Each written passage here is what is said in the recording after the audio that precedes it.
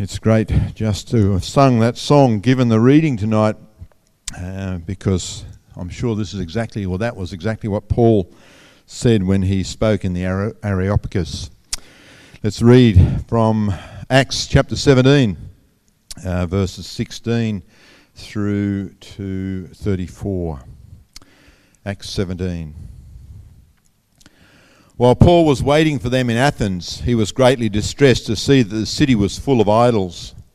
So he reasoned in the synagogue with both Jews and God-fearing Greeks, as well as in the marketplace, day by day with those who happened to be there. A group of Epicureans and Stoic philosophers began to debate with him. Some of them asked, "What is this babbler trying to say?" Others remarked, "He seems to be advocating foreign gods." They said this because Paul was preaching the good news about Jesus and the resurrection. Then they took him and brought him to a meeting of the Areopagus, where they said to him, "May we know what this new teaching is that you are presenting? You are bringing some strange ideas to our ears, and we would like to know what they mean." All the Athenians and the foreigners who lived there spent their time doing nothing but talking about and listening to the latest ideas. Paul then stood up in the meeting of the Areopagus and said, "People of Athens, I see that in every way you are very religious. For as I walked around and looked carefully at your objects of worship, I even found an altar with this inscription, 'To an unknown God.' So you are ignorant of the very thing you worship, and this is what I'm going to proclaim to you. The God who made the world and everything in it is the Lord of heaven and earth, and does not live in temples built by human hands. And he is not served by human hands, as if he needed anything. Rather, he himself gives everyone life and breath and everything else. From one man he made all the nations, that they should inhabit the whole earth. And he marked out their appointed times in history and the boundaries of their lands. God did this so that they would seek him and perhaps reach out for him and find him, though he is not far from any one of us. For in him we live and move and have our being. As some of your own poets have said, we are his offspring. Therefore, since we are God's offspring, we should not think that the divine being is like gold or silver or stone, an image made by human design and skill. In the past, God overlooked such ignorance, but now he commands all people everywhere to repent. For he has set a day when he will judge the world with justice by the man he has appointed. He has given proof of this to everyone by raising him from the dead." When they heard about the resurrection of the dead, some of them sneered, but others said, "We want to hear you again on this subject." At that, Paul left the council. Some of the people became followers of Paul and believed. Among them was Dionysius, a member of the Areopagus, also a woman named Damaris, and a number of others.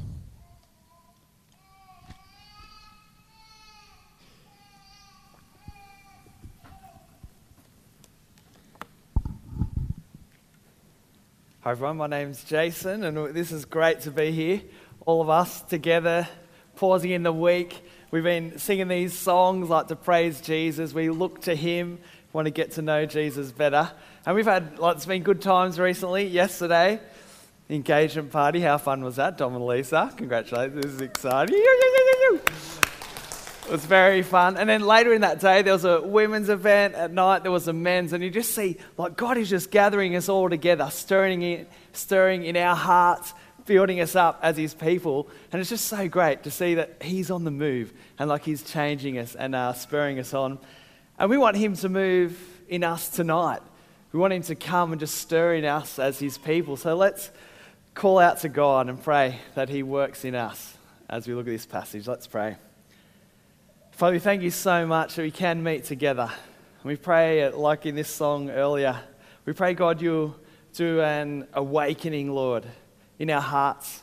Lord, as we look to you, as we gaze upon you and who you are and why you do things, Lord. We pray that you encourage us and build us up. And we pray that you'll do beautiful things in our lives. So we pray Stir your spirit in us, Lord. Shape us and mold us. And we pray this in Jesus' name.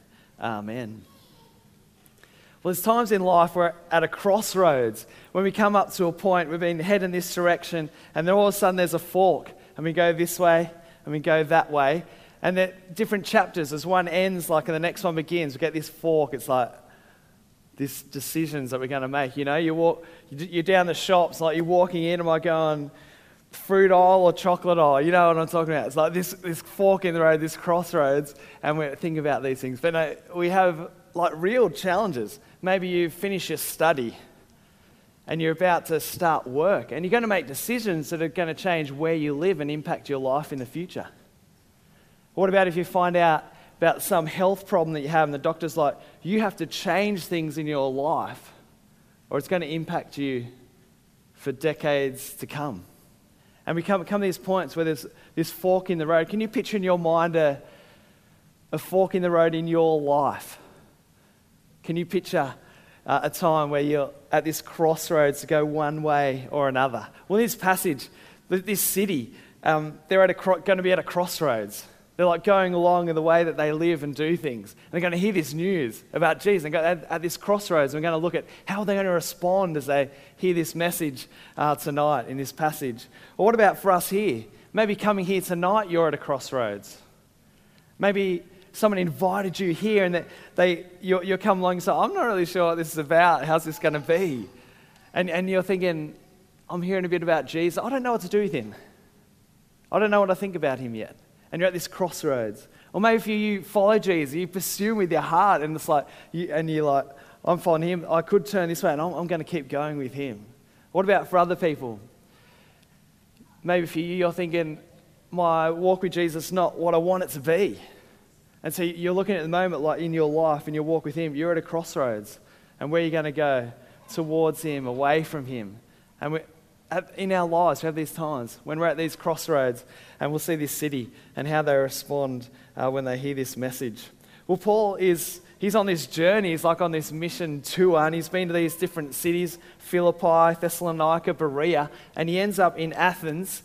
And Athens, as in Greece, and where the Olympics began, a famous place, this city ends up in.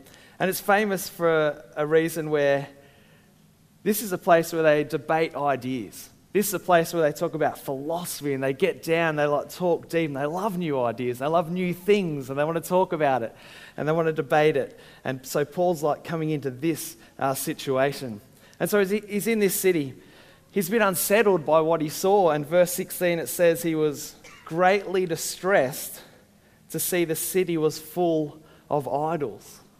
Now this city's got all the Greek gods, and there's all these altars, and there's all these idols like, stone idols that people are looking at and worshipping and giving to.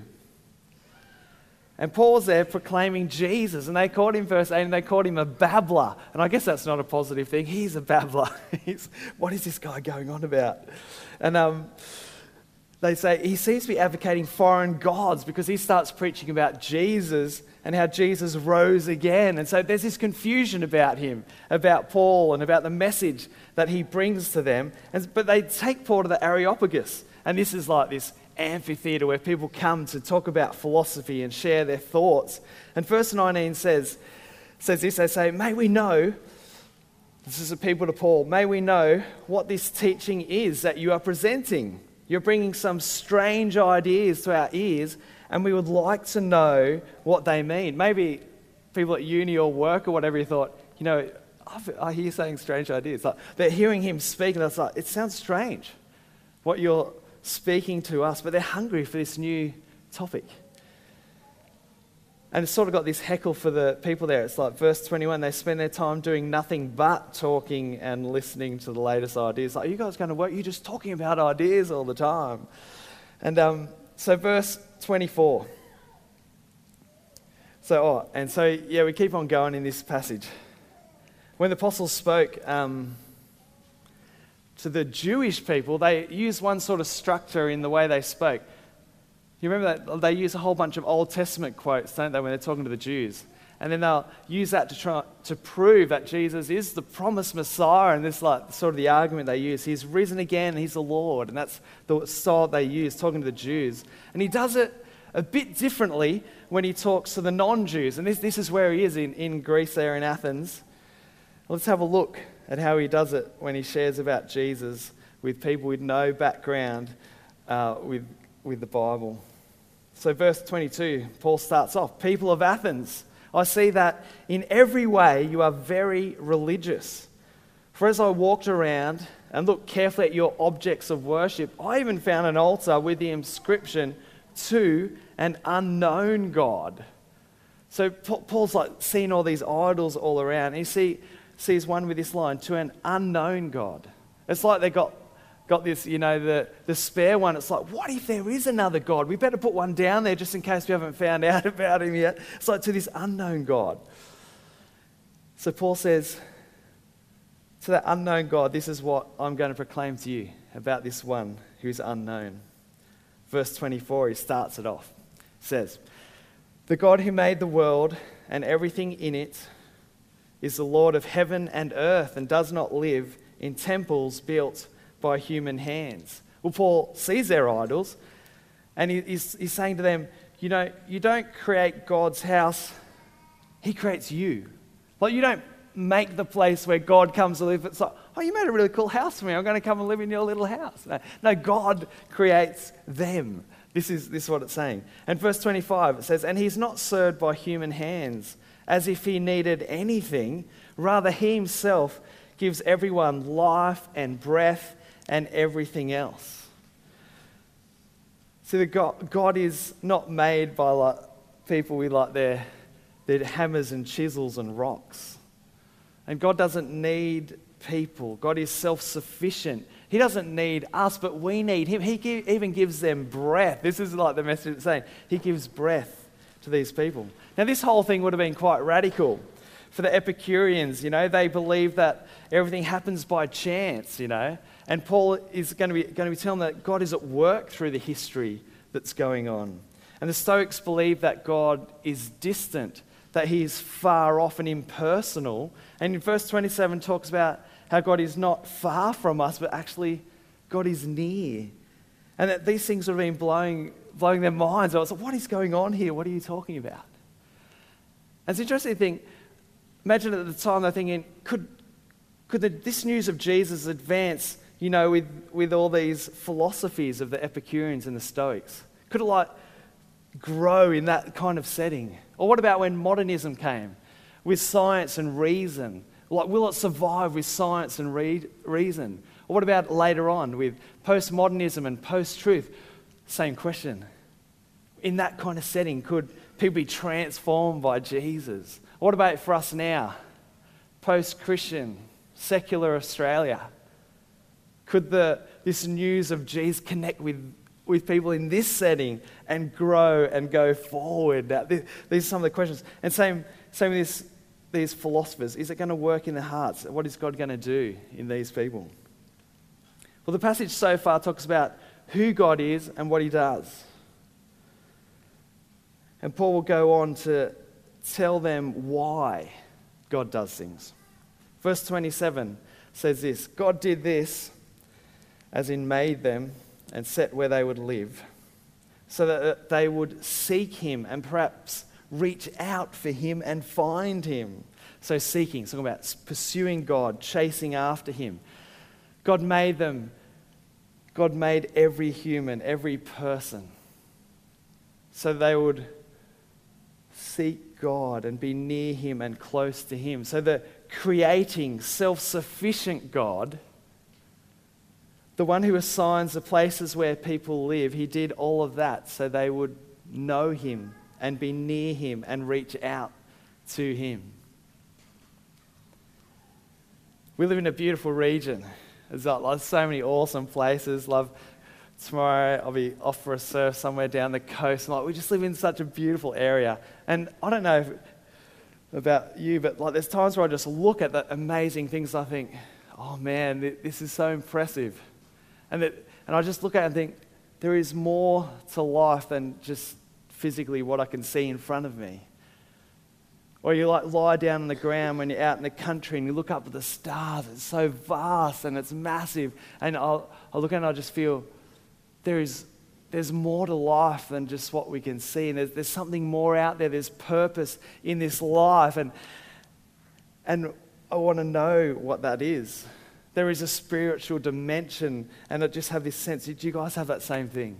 Like when you see like the body and how intricate and detailed, and you just see, there's some design or there's some greater purpose. Well, this passage tells us what that greater purpose is. There is someone out there, and he made us to seek him. He made us so that we could know him. See, the Creator God, the God is happy by himself.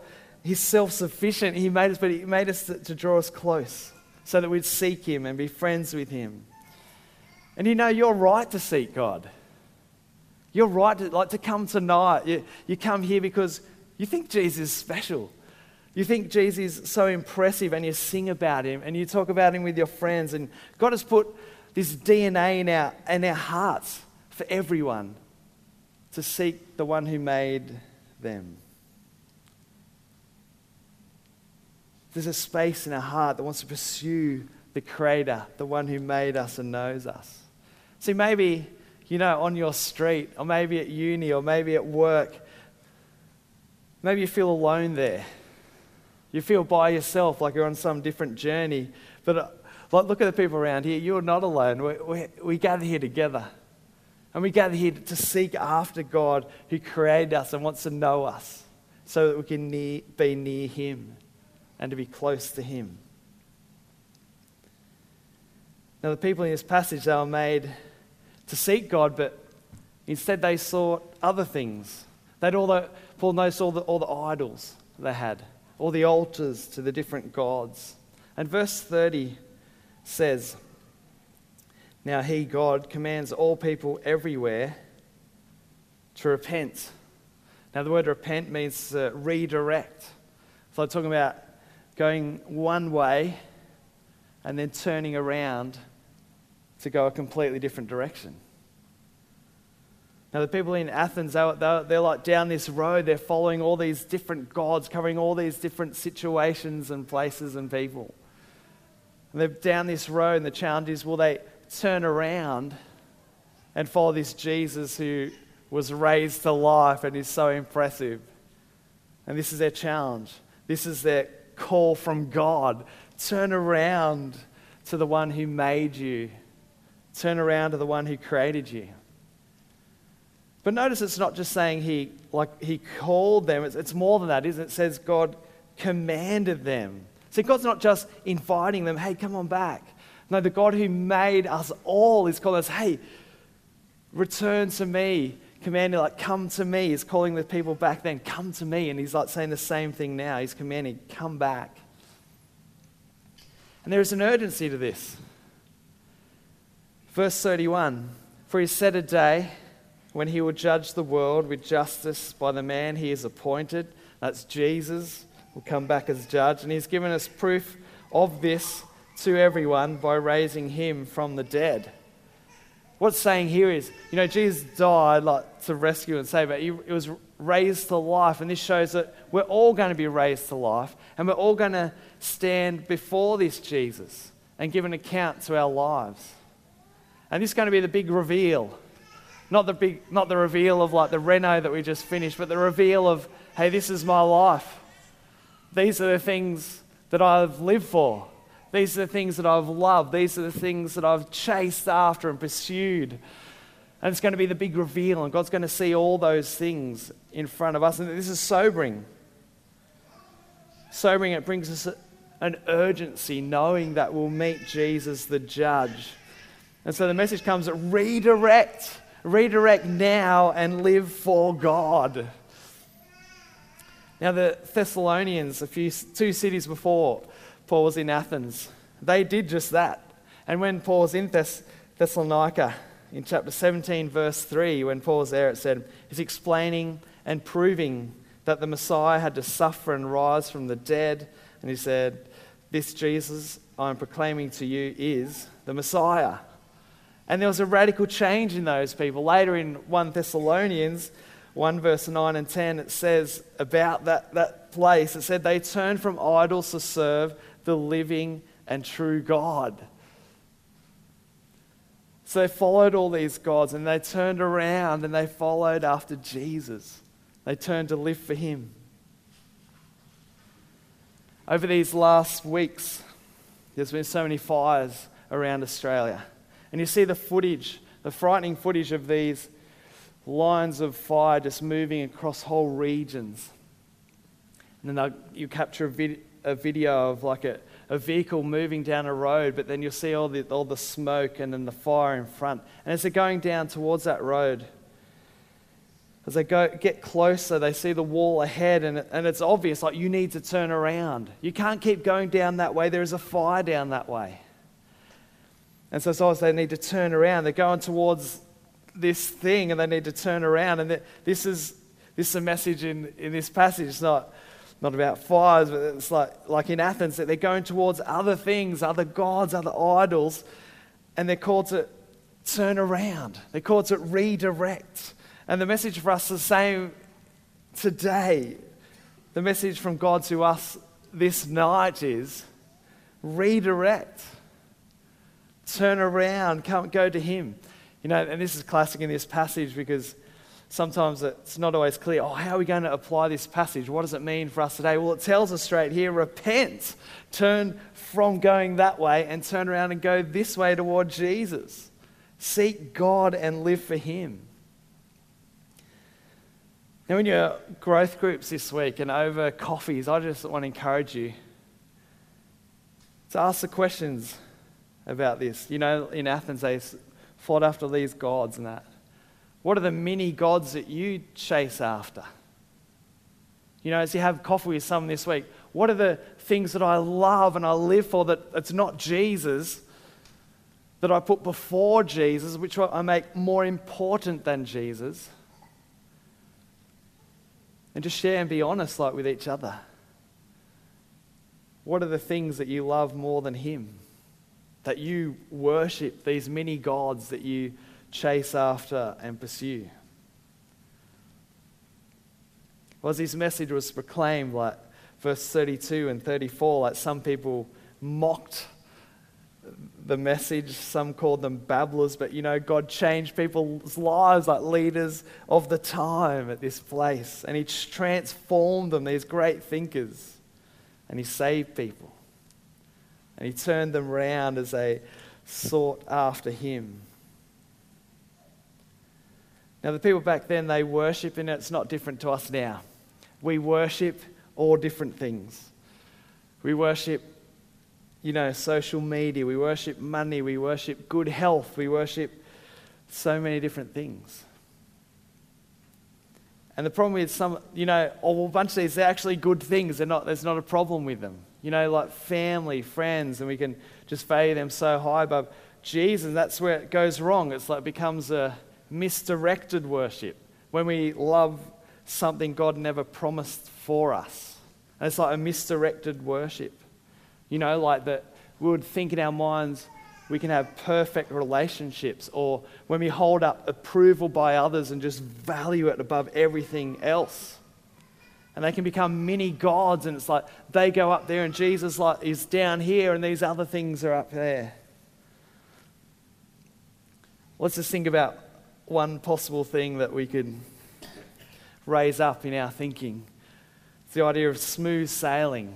The mini god of smooth sailing, trying to live in a way where everything's just fine, where there's no big problems, where you shape the situations around you so it's just cool, like smooth sailing. And if anything comes up to the sides, it's going to threaten your smooth sailing. It's like squash them down, like push them away. Hey, I want this life of smooth sailing.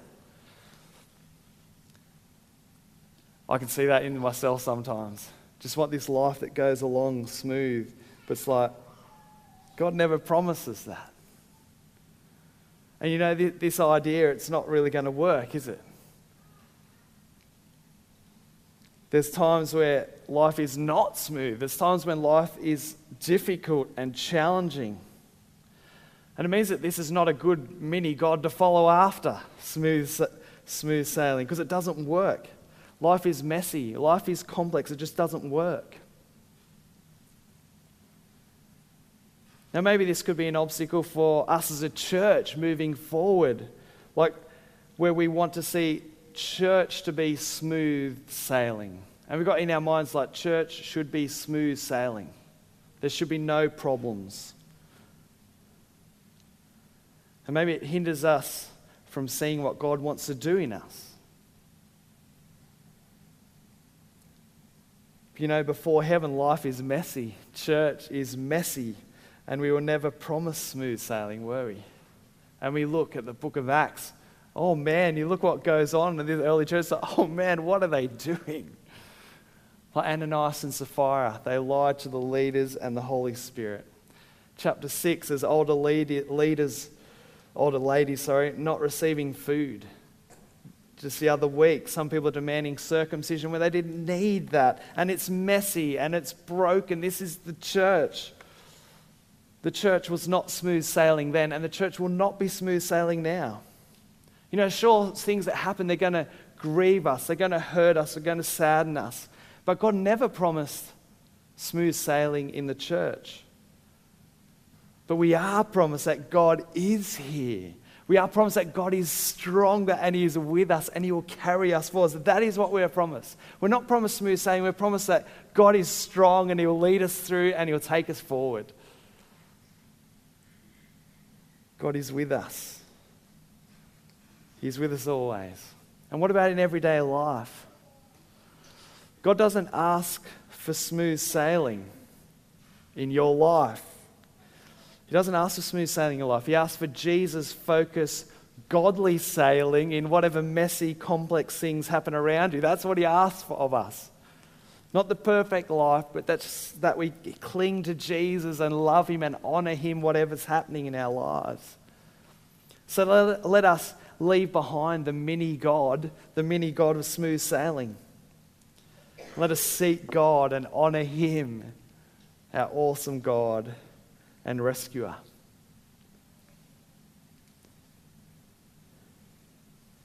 Some of you notice I keep using this line, mini gods, because there's a problem with these gods because they're broken and they fail us. Like, you know, the tech things we have, or the car we might want, or the house we dream about, you know, they get old and they break, and they're junk gods, junk mini gods, and they're going to be in the tip later. They're not very good gods. They're small, and they're too small. They're too small to live for. And we can worship these little mini gods, but they'll fade out.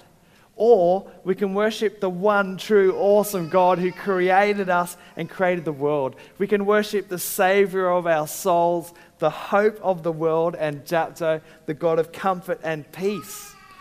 This is our joy. Like, we can serve these mini broken gods that won't last, or we can serve the God who made the world and is for you and loves you. This challenge in this passage is put those mini gods in their place because they are too small. You have a greater God to walk with and know and seek. So seek and follow your mighty Creator who is greater than everything else. And this week, as we think about, how are we going to do this? I encourage you to take the time to pray and seek God and name the many gods in your life. Name them, write a list about them, talk to your friends, confess it, and get them to pray for you. Just write a list, Lord, and just be wary and watch out for those. And then put them in their place and redirect back to Jesus, the awesome, powerful, true God.